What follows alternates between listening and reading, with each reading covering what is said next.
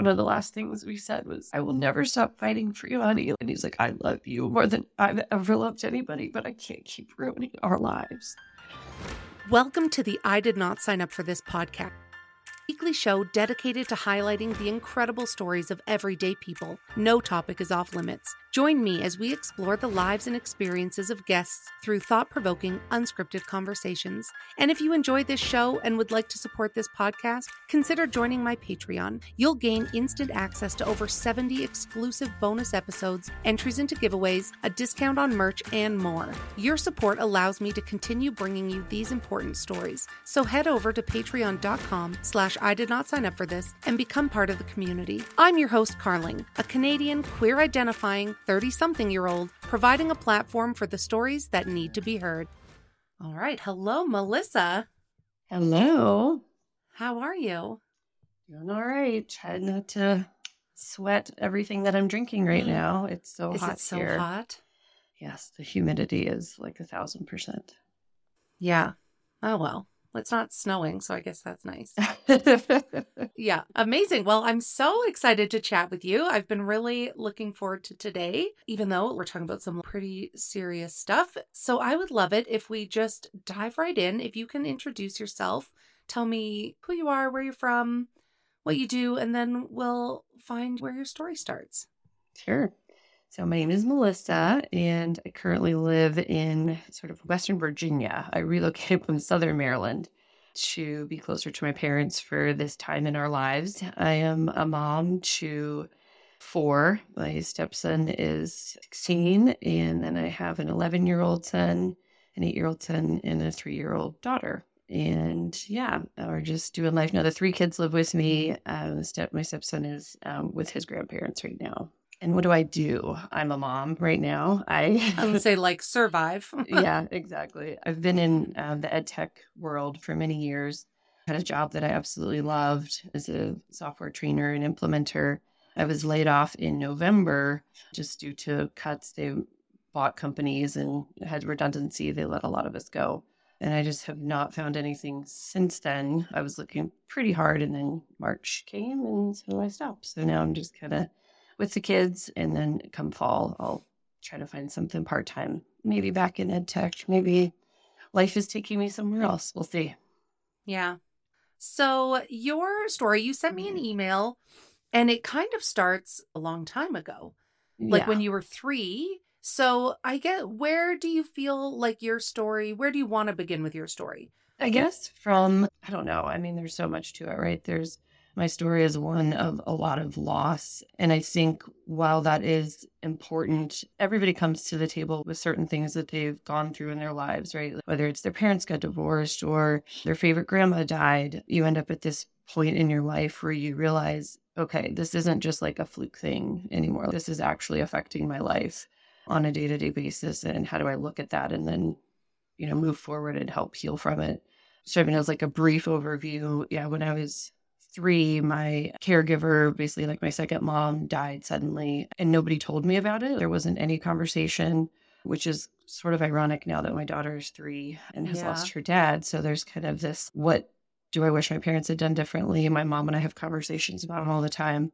So that wasn't talked about. Was the theory that just like you were 3, you wouldn't understand? Yes. Yeah, like kids understand a lot.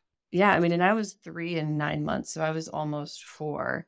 And the kicker of it was my brother had been born 2 weeks earlier. So I had gone from an only child to then sharing my mom. And then I lost basically my second mom because I'd been with her since I was 6 weeks old. She cared for me full time. So yeah, it was just, they didn't think that I would understand. And so it was just, we're going from Mrs. Hendrick's house and now we're going to be at this new lady's house. And thankfully, the family that my mom found was amazing. The mom, we're actually still in touch. She had 7 daughters and a son, and I was just another one of their kids. She welcomed me in, and it was the best place for me. But yeah, just that open conversation just wasn't given to me. Just wasn't. They didn't do it back then. So I don't hold any ill will towards my parents or anything. I know they did the best they could. My mom still saved the brochure from the memorial service because she thought that one day I might want it. And I did want it. So Yeah. 40 years later, but it's okay. Yeah. I really think like any age experiences loss, it might just show up differently or show up a little Mhm. bit later, but that's like a huge trauma. Yeah, absolutely. Yeah. Yeah. And then growing up otherwise, was your life pretty typical? You said you lost grandparents. Yeah, grandparents, but I did have triplet siblings that were born when I was 9. But as far as losing, I felt pretty lucky. I felt pretty lucky coming into adulthood. I was like, wow, I really loss isn't something that I've had to really go through. I've not lived a charmed life. Of course, we've all been through things, and being the eldest sibling of 5 kids, I didn't get exactly what I needed from my parents all the time, but we were well taken care of. My parents took me, put me in private school, and they were always just trying to be involved in our lives as much as they could be. So yeah, so I felt very untouched by real loss, by real grief for a long time, ironically enough. Yeah. So then when I was 18, I got pregnant unexpectedly and grappled with keeping him versus placing him for adoption. Abortion was not an option for me once my parents discovered. It was just a personal decision. I had definitely considered it. But for me, once my parents knew, I was like, well, I'm going to move forward with this one way or the other. So I ended up finding an amazing family and placing him for adoption. It's very open. He's known about it from the beginning. So kind of opposite of me when I was, 3, 4, that age. At 5, he's saying, I was in your tummy and you gave me to my real mommy. And, I grew in your belly and you were my first mommy. And so that conversation, even, then we just really wanted to change the dialogue about hard things that can be discussed and kids can understand it. Yeah. And do you still have a relationship with that family today? Yes. Oh, yeah, Yeah. absolutely. Yeah, Kathy is like a sister to me. Oh, We actually were featured on Humans of New York. My story is on there, so you oh can wow, I love them. go back and link it or something. But yeah, Brandon did a two-parter on us. So yeah, we're very close. Aiden is so successful. I mean, this kid, he's 25 and he's buying houses and renting them out. I mean, he graduated Wow. from Virginia Tech with a double major. Just so proud of him. He really is an amazing kid. That's very cool. Yeah. Yeah, it's been Wow. a good relationship. A lot of times she was the one who I could go to kind of get me recentered, if I was sort of lost in figuring out who I was. I was a kid. I really was at 18, just a baby setting out into the world. And Yeah. she would always just give me so much grace and love. No matter if I stopped calling for a couple months or if I came by every day, she just open arms. So, yeah. Wow. Yeah. Guess the next thing was meeting my first husband, Ryan, and we met in 2005 and got married in 2007.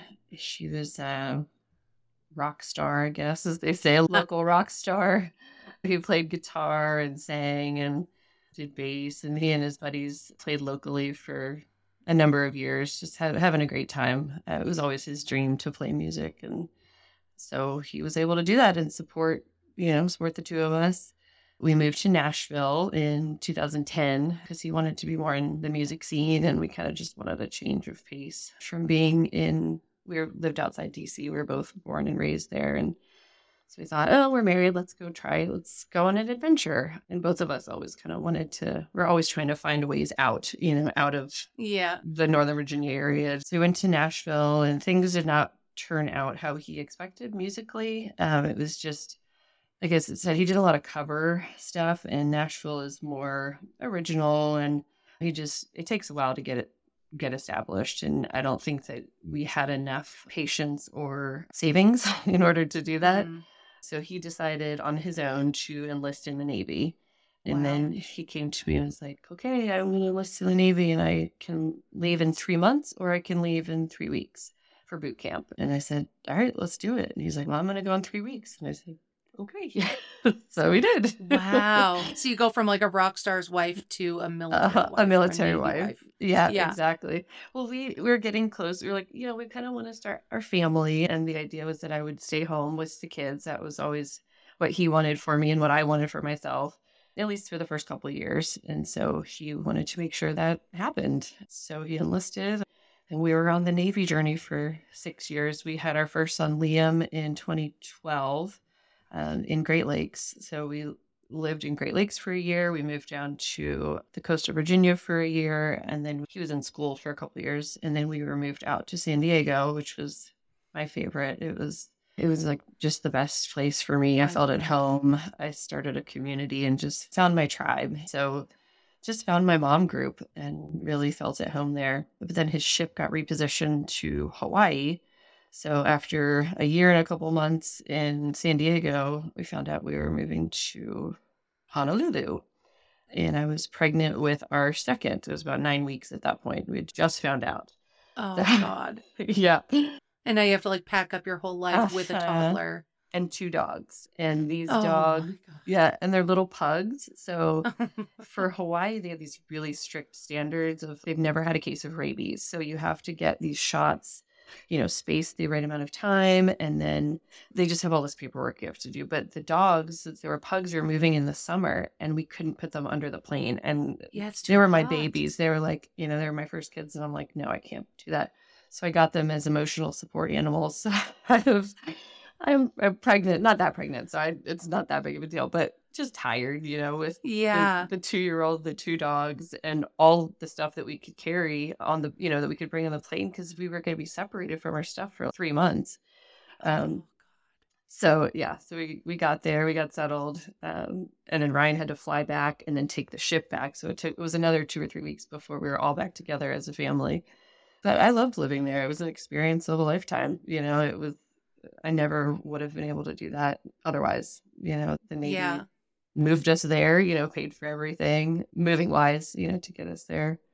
It was hot, especially in the summer, but we loved it. My pregnancy there was so wonderful. Like if I was ever feeling just, sad and just heavy, I would just go swim in the ocean and everything was buoyant and just lovely, like bath water. It was tough once Carter came because the newborn at the beach was a little tricky, but we had certain spots that we would go to and made sure that we always had our tents and, shade and lots of water. Yeah. But Ryan was a surfer and, we really just tried to embrace that life. He struggled the whole time I knew him with drinking. And when I met him, he was a pothead, but that was, I guess, alcohol was his drug of choice. So things kind of got to a point where I was like, it's too much for me. I feel like we are not progressing as a couple because we keep getting into these drunken arguments at night. And then the next day would be tense. And I just felt this heaviness throughout our relationship. And so I said, can we please go to counseling? And he agreed. And basically the counselor was like, I can't do anything until you get sober because this is such a big roadblock for your wife that this is something that you're going to have to either choose to do or not be in the marriage anymore. So he did get sober for a little bit and it seemed to get better. But during that time, I just was realizing how much sort of emotional abuse and he had like narcissistic tendencies. And I'm a caregiver. And so I just sort of took it on as like I deserved it. And it wasn't until I got into a group of other women where we were discussing things and I realized, oh, this isn't normal. Like I had moved 6,000 miles away from my family. So what a typical relationship, what a healthy relationship looked like, something that had become foreign to me. There's a lot of gaslighting and it's just a really confusing time, especially because I was drinking as well. So things would be kind of hazy of what actually happened. Why did we end up in that place? Why am I getting the silent treatment for 3 days, for something that I don't really remember saying? So it was a very difficult decision, but I ended the marriage. When we moved back from Hawaii to Virginia, he separated from the Navy. And I told him in March of 2017, I wanted a divorce. And he didn't take it very well. He said it was out of left field for him. And he kind of disappeared for a while. I didn't talk to him. He had started getting back into taking pills and just lots of drug use to try to ease the pain of what he was going through. But he ended up sort of getting things back together and started coming back around for the boys. He loved those boys. more than anything, really. I mean, they were his reason for doing what he did, getting his head on straight and trying to provide a home for them to come visit and stay, and getting a job and just having more stability for them. So we did like joint custody for a while. And actually, in COVID, he was able to take them for a week at a time versus just every other weekend because Yeah. they were doing online school. So that last year, they got to spend so much time with him and his family, which I was really happy about. But yeah, he had a good, stable job, benefits, all that stuff. He met somebody, they got married, he bought a house. She has 2 kids, 2 daughters. So they kind of had this 2 girls and 2 boys, a little Brady bunch. And the kids got along so well because they're close in age. And had you started dating at this point? Yes. So I decided in summertime 2017, nothing serious. I would like to just kind of see what's out there. And I met a man on Bumble. Will was my first date that I went on. And when I sat down to dinner with him, I was like, this man is it. I've been looking for you. It was weird. I don't know how to explain it. It was just like, you're home. You are home. And I'm sure people will be like, oh, that's trauma. It's, trauma connection or whatever. But at the time, he just felt so familiar to me. And I still dated. I still went on other dates. We decided we were going to be friends because he wasn't in a place where he really was ready to date. He thought he was, but then he met me and was like, oh, I'm not actually ready to date about someone I care about. I just want to go out and have fun and have a good time. So we kind of did that separately while also talking on the phone every night, just kind of being best friends, being in each other's lives. So I did date a couple jerks, and he helped me kind of dig my way out of those and tell me, hey, he shouldn't be talking to you like that, or that's creepy. Or I would send him my location when I was on dates so that somebody knew where I was. And I did the same for him. The girls would say certain things because he was such a sucker for love. And so he would meet somebody and be like, I'm going to marry her. And I'm like, no, you're not. You're not. No, look at her past. She said she didn't want to have kids. Why are you like, no, this isn't someone that you want to settle down with. So that went on for a while. And then actually in January of 2018, I moved into his basement because I could not afford the house that I was living in, this super expensive area. So then we were roommates, still just platonic, but getting closer, spending lots of time together. All of our kids got along, and yeah. So that was. And did he just have the one kid? Yeah. So he had full custody of his son, Isaac. His mom's in West Virginia. She's got 2 other kids. Will was his primary caregiver from when he was 2. So it was. Oh, wow. Yeah, we had the 3 boys. Got a little crazy sometimes. And then how do you go from roommates and best friends to marrying this guy? Yeah, interesting. So, full disclosure, and he knew this too. I was in love with him the whole time. While I was okay trying to see if anything else is out there, in the back of my mind, we need to be together. And we would talk about it, and he would be honest and say, I don't think so. You're not my normal type.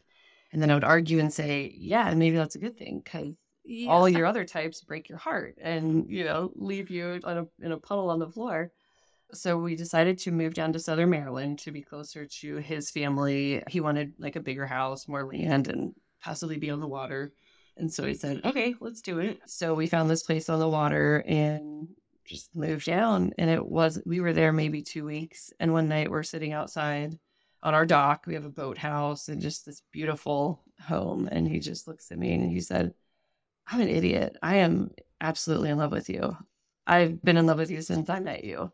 And I'm so sorry that it's taken me this long. And I said, it's okay, baby. I know. Yeah, I knew. Yeah. It's funny when we called his mom, she was like, finally, man. Yeah. So then we just had a wonderful couple months. The kids would go to their dads and Isaac would go to his mom's. And so we'd have weekends to ourselves. And that was amazing because we actually kind of felt like we were dating. We'd go out to dinner without the kids. And so we were like family in the week, and then every other weekend we'd get to go play. And then Mother's Day 2019, I found out I was pregnant with our surprise daughter, which is unexpected. But that was kind of like, okay, this is where we need to be going. So he was at first like, I know I love you. I know I want to be with you, but is this going to last for a lifetime? Is this something that I want to sign up for? And then he said as soon as he found out we were pregnant and had kind of acclimated to the idea of being a dad again, to a baby. That was it. He was signed up and we were ready to commit. Now, we did not actually get married. We were what they call, we used to joke and say if there was common law marriage, we would be husband and wife. We did wear rings, but he was waiting to kind of get his life into a better situation, financial situation, before we signed the piece of paper. But yeah, from then on, we just would refer to each other husband and wife. We welcomed our daughter in 2020, January of 2020, right before COVID. And then from then, it just kind of all fell apart. He was really a very outgoing, social person. We both worked remotely, and he had anyway, but he would go on site to customers, he'd go into the office, and all of a sudden that was gone.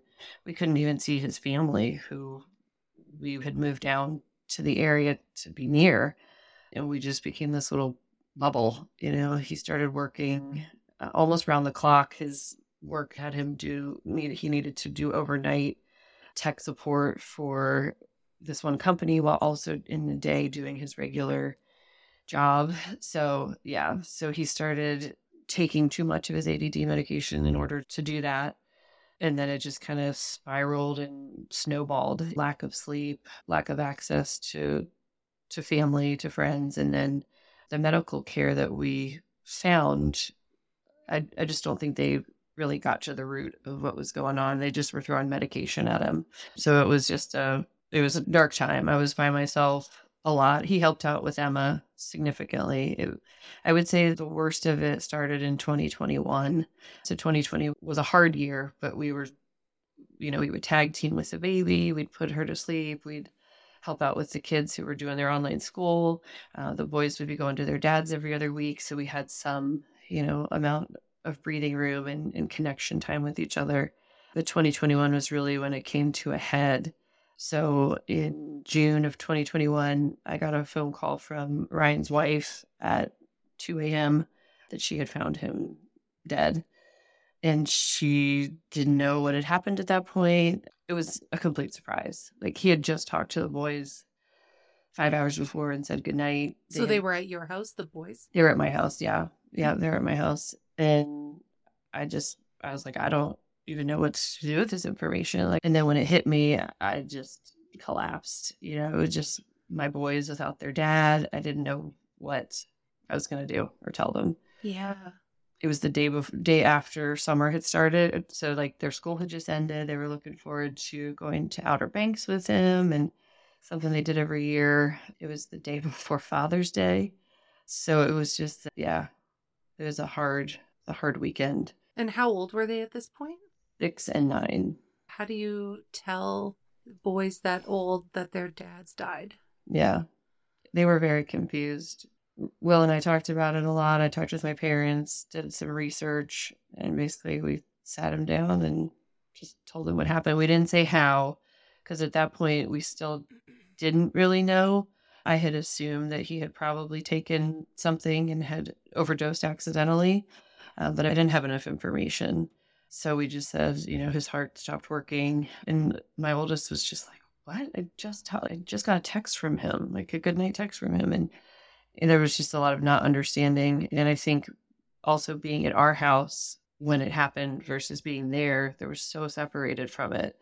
There's such a, their dad wasn't there. So the idea that he was gone was almost just the word I'm looking for. It was just like a thought. It wasn't really actually happening. So that was, my 6-year-old didn't get it really. I mean, he cried, but I don't think he really understood. But Liam and him, my older one, they were closer. I mean, he spent more time with him, because Ryan and I were together till he was 5. So he really had more of dad than Carter did. So I'd say at that point is probably the turning point, especially for Will. He loved the boys so much, and he was really their dad. I mean, he was their second dad. He did all the things that dads do and provided for them and loved on them and tucked them in and, picked them up from school and took them to baseball and all that kind of stuff. But I don't know if it was just like a mental shift that happened where it was like all of a sudden I'm going from stepdad to now full-time father of 4 kids.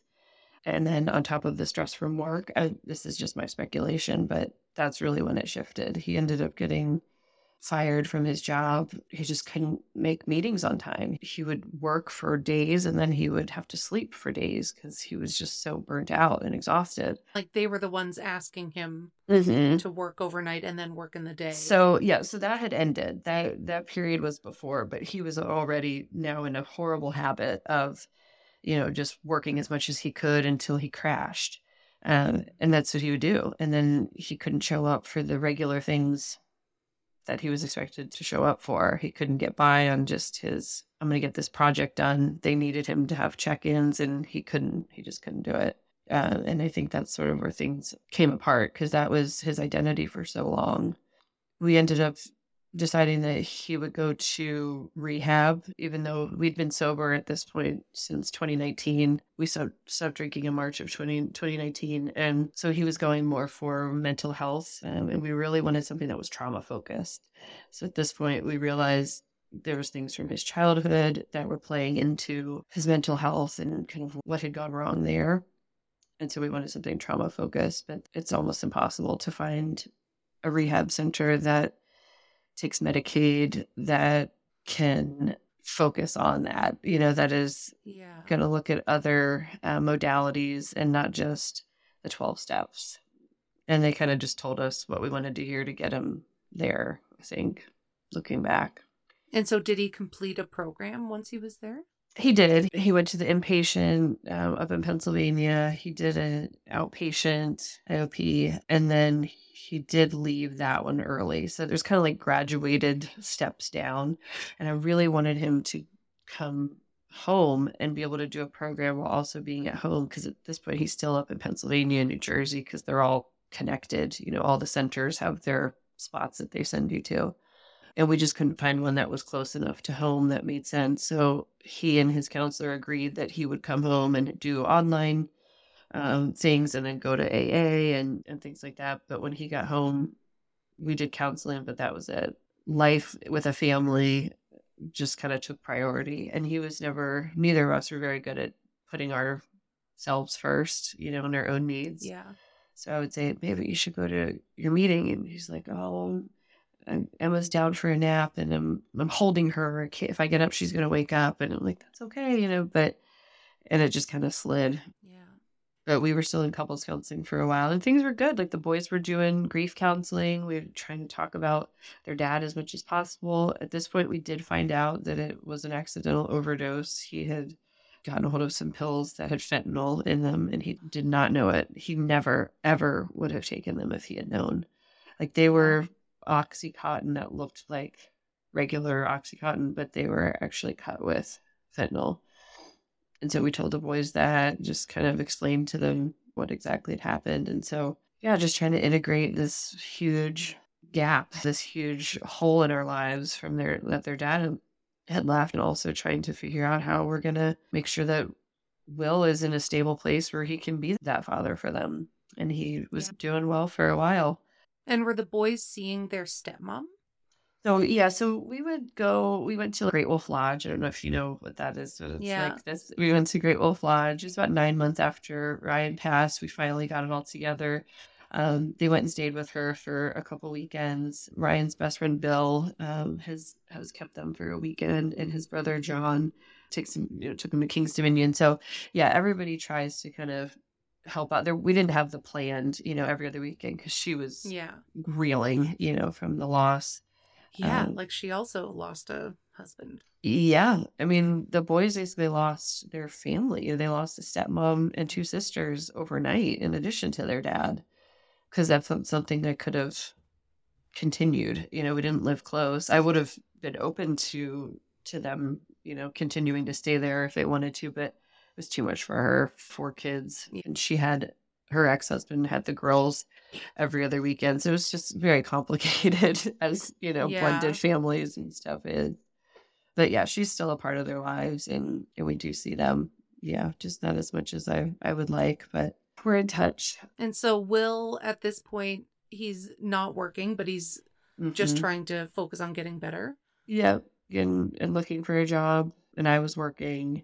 We're doing couples counseling. He's doing regular counseling. We're reading books, trying to figure out if we can get him into some kind of neurofeedback or, EMDR. We're looking at somatics, just anything.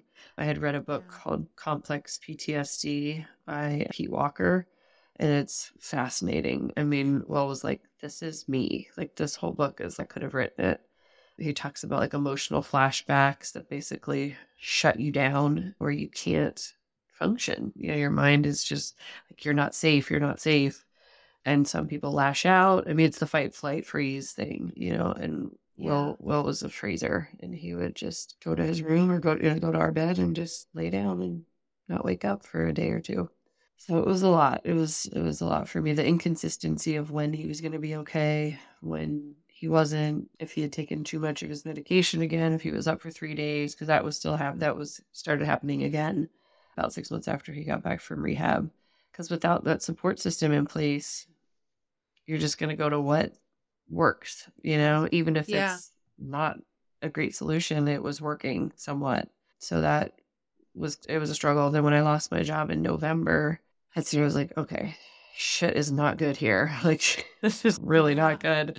I am now not able to provide. You're not working. He still wasn't in a place where he could. He'd actually gotten a job and was there for a month and a half, and then they let him go too because he couldn't make the meetings. He couldn't, do what they expected him to do.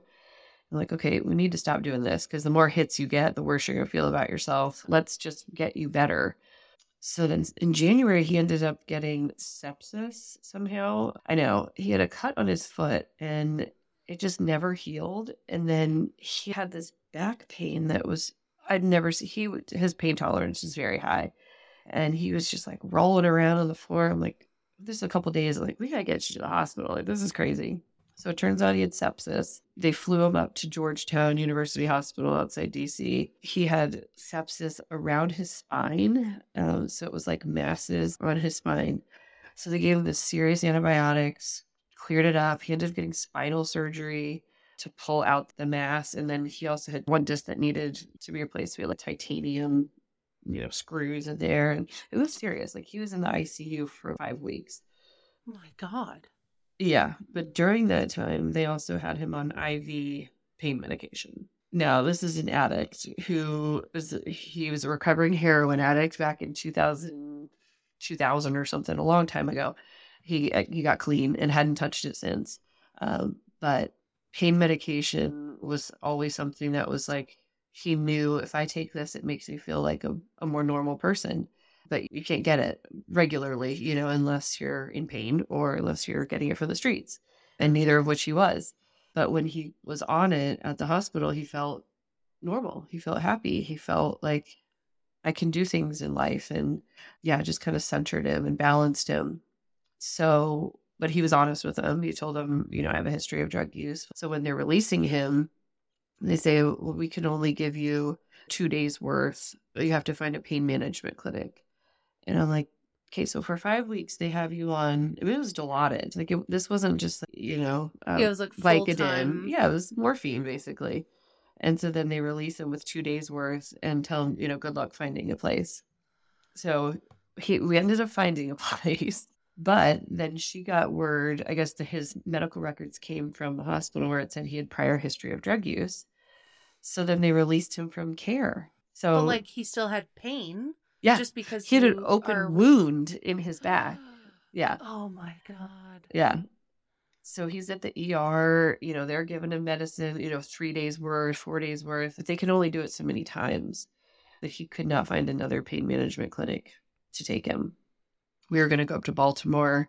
The last day he was waiting on an ER prescription to be filled. And the pharmacist said, your insurance isn't going to pay for it. I can't fill it. And he just looked at me and he's like, babe, I'm done. Like, I can't keep fighting this. I am emotionally wrecked. I'm physically in pain. Nobody cares. Like, I'll tell you, I got his phone the other day. His last phone call was to his neurosurgeon. He spent that whole afternoon begging for help.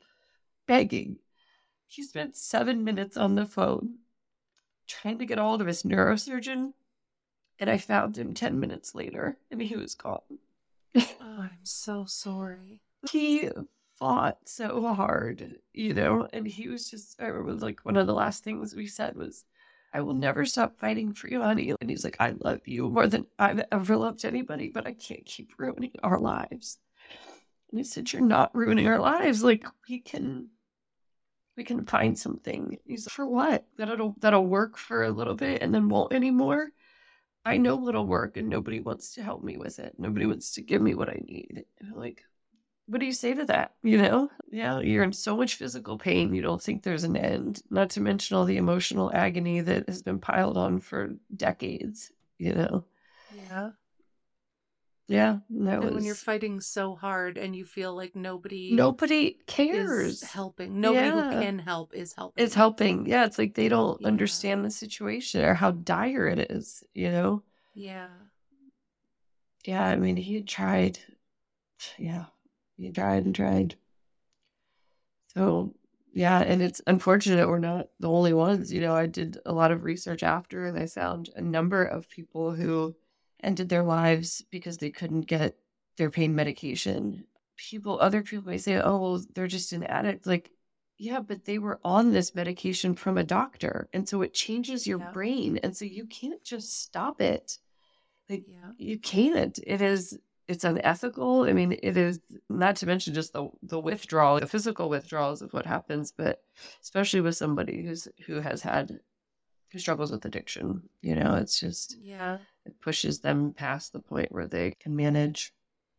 And so now, are you home with the kids when this happens? So Liam was at his friend's house. Isaac was downstairs in his room. Carter and Emma are in the basement. We lived at a split level, so our bedroom is on one side of the house, and the kids are on the basement on the other side of the house. And we're making cookies, and I had heard him on the phone.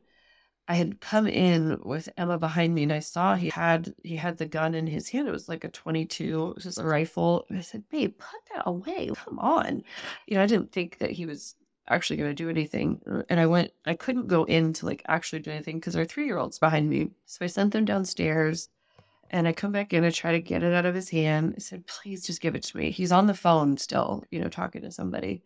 And he wouldn't give it to me. He was so strong. He's just a big guy. And I know he never would have done anything to me, but I'm like, what's the point of me wrestling that? What if it goes off accidentally, because we're like having a tussle here. So I said, I'll be right back. And I went outside and was like, okay, I got to get the kids out of the house and call for help here. We had a scare back in October where he was suicidal, and I called the cops, and they took all of our guns, and I didn't know that one was left. So I get the kids, they were in the kitchen at this point. So then I get them down in the basement. They're like on the other side of the house. I go back in, and he's gone. I mean, he looked like he was sleeping. Like, I was so confused because it looked like he had a bloody nose. I don't know if this is like too much detail, but I was just like, oh my gosh, what? He just looked like he was sleeping with blood coming out of his nose, but it wasn't like running. It just looked like he'd had a bloody nose. And I go and I lock the door behind me. I'm like, babe, what the hell? It's not a mess. It's not like, you worry about somebody, come in after they kill themselves by suicide. And, it wasn't like that. I was so confused. And I was just like rubbing his arm, and, I moved his head, and then I got it. It just took me a couple minutes. I think your brain doesn't want to register that. Yeah. And especially because he just looked like he was sleeping. I mean, I don't know if he did research or something beforehand. I have no idea if I just am lucky in thankfully I get one piece of luck thrown my way, but I am thankful that when I think back to that day, there is not a lot of trauma associated with it. Of course, the trauma of losing him and stuff, but not the added trauma of graphic memories that I now have to purge or revisit in my dreams. So I got the kids out of the house. I'm on the phone with 911. I'm texting his sister. We just sit in the car, and the cops show up. And, once they had gone in and realized he was gone, they wouldn't let me back in the house. And so I'm just sitting outside. The kids are in the car, and it's cold. And it's like mid-March. I'm sitting out there without a jacket, just sitting on the side of the house, just staring straight ahead. I don't know what the hell's going on right now. And they kept saying, "Do you want a jacket? Do you want a jacket? Why don't you go into the car with the kids?" So I'm like, no, leave me alone. I'm sitting right here. Part of me wanted to be as close to his body as possible, because I was right on the corner where he was. But yeah, I mean, there was so many ambulances, and all that stuff. And so then Liam, I didn't actually tell him for a day or two. He was at his friends, and I put it off as long as I could. But yeah, telling your 3-year-old who was literally just playing with her dad that she was never going to see him again. It was, yeah. And Carter just kept asking, "What's going on, Mom? What's going on? Is Will okay? Is Will okay?" Because he had been at the hospital, right? So he had been gone for a couple weeks, like almost a month, or actually it was a little over a month. And so they were kind of used to him being either sick or gone at the hospital, but he was there. Like he had been there that day. We'd been making cookies and playing. And Carter says, "Will okay? Is Will okay?" No, he's not okay. And I was like, "Baby, I'm sorry. He's gone. Like he died." And wow, was it his surgery? He was more emotional than I was, more in tune with his emotions. And so Carter, Liam, Isaac, even Emma knew that he had a hard childhood and that he was sad about it sometimes. A couple of days before it happened, Carter had come downstairs and Will was in the basement crying, and he just snuggled up to him and said, "What's wrong, Will?" And she told him, a little bit about what he was feeling and how, how it affects, how what had happened to him in the past affects him now. And so, yeah, it wasn't out of nowhere, right? It wasn't like, we're happy one minute and then he's gone. It was a very obvious lead up to it. Yeah. And then telling Liam, oh God, he came out of the house. I went over to his friend's house and said, "I need you to come outside." And he knew, he just was like, "No." And like, "I'm so sorry." He sees Carter and Emma sticking their heads out the window. So he knows they're okay. But he knew that something had gone wrong again. And how old was he at this point? So he's 11. So 6 and 9, and then 11 and 8. So how do you even begin to heal and process what the last few years have been like? Yeah, that's a good question. I just like, do you have the answer? I was hoping that I'd be like, "Oh, sorry, was I supposed to?" I have taken the drink from a fire hose approach and just take in as much as possible and see what sticks. And so I read books, I listen to podcasts, I just am constantly absorbing, trying to find something that resonates with me.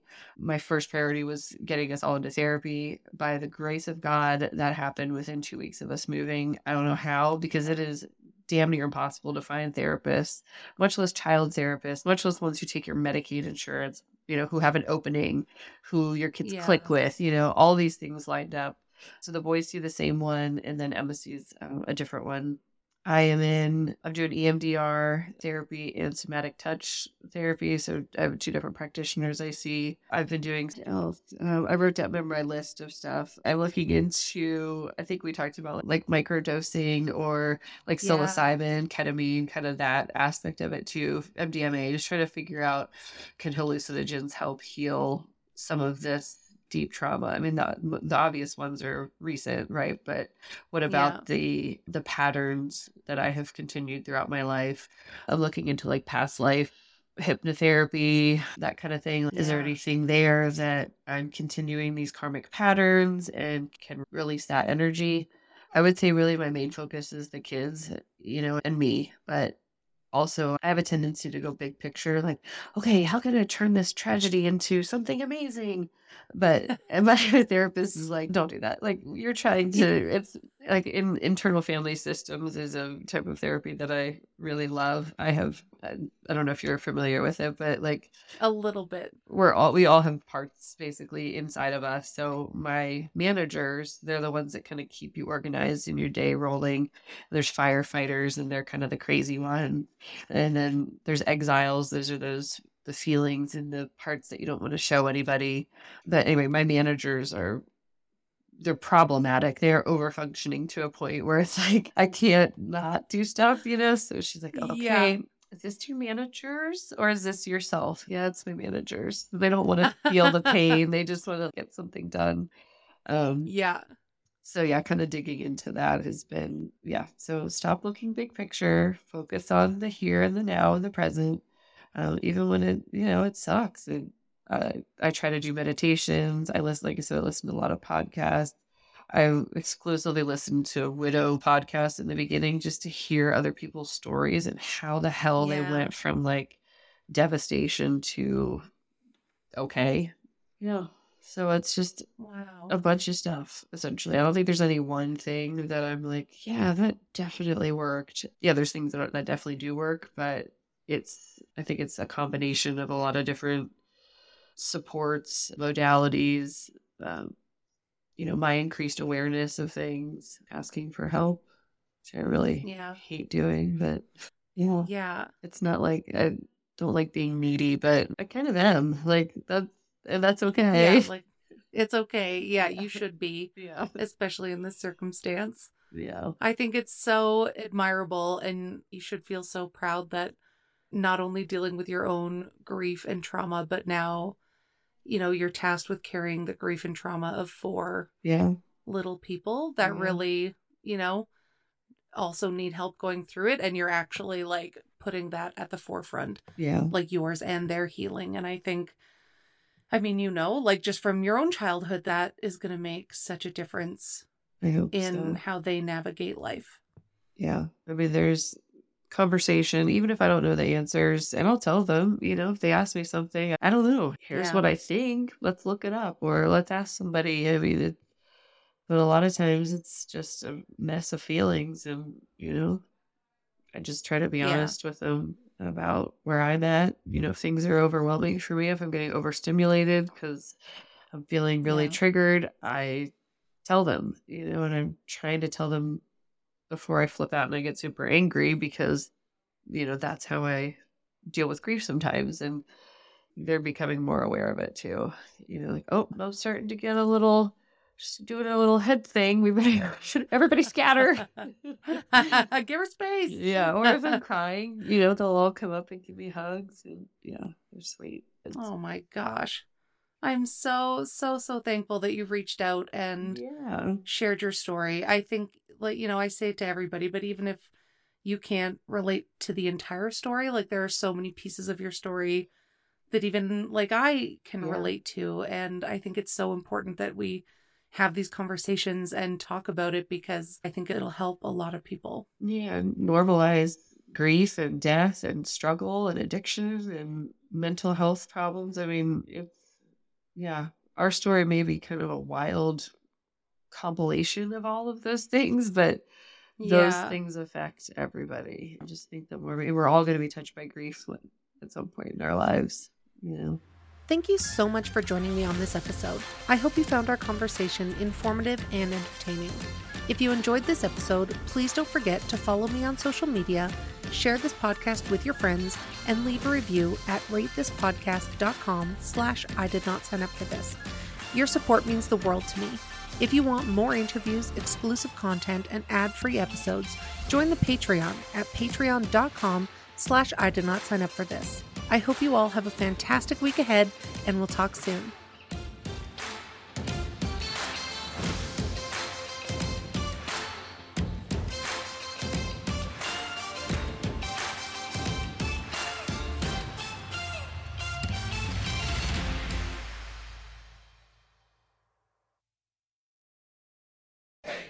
Hey there! Welcome to Seventh Heaven, a lesbian recap. I'm Lindsay, and I'm joined by my co-host and real-life partner, Carling. We're diving into the 90s hit drama through today's lens. Get ready for our off-the-cuff commentary and peeling back the layers of the Camden family. We'll tackle everything from family rules, life lessons, and 90s fashion. Join us every week for a lighthearted queer perspective and a trip down memory lane. Whether you're a diehard fan or new to the show, this recap is for you. So find us anywhere you get your podcasts at Seventh Heaven, a lesbian recap.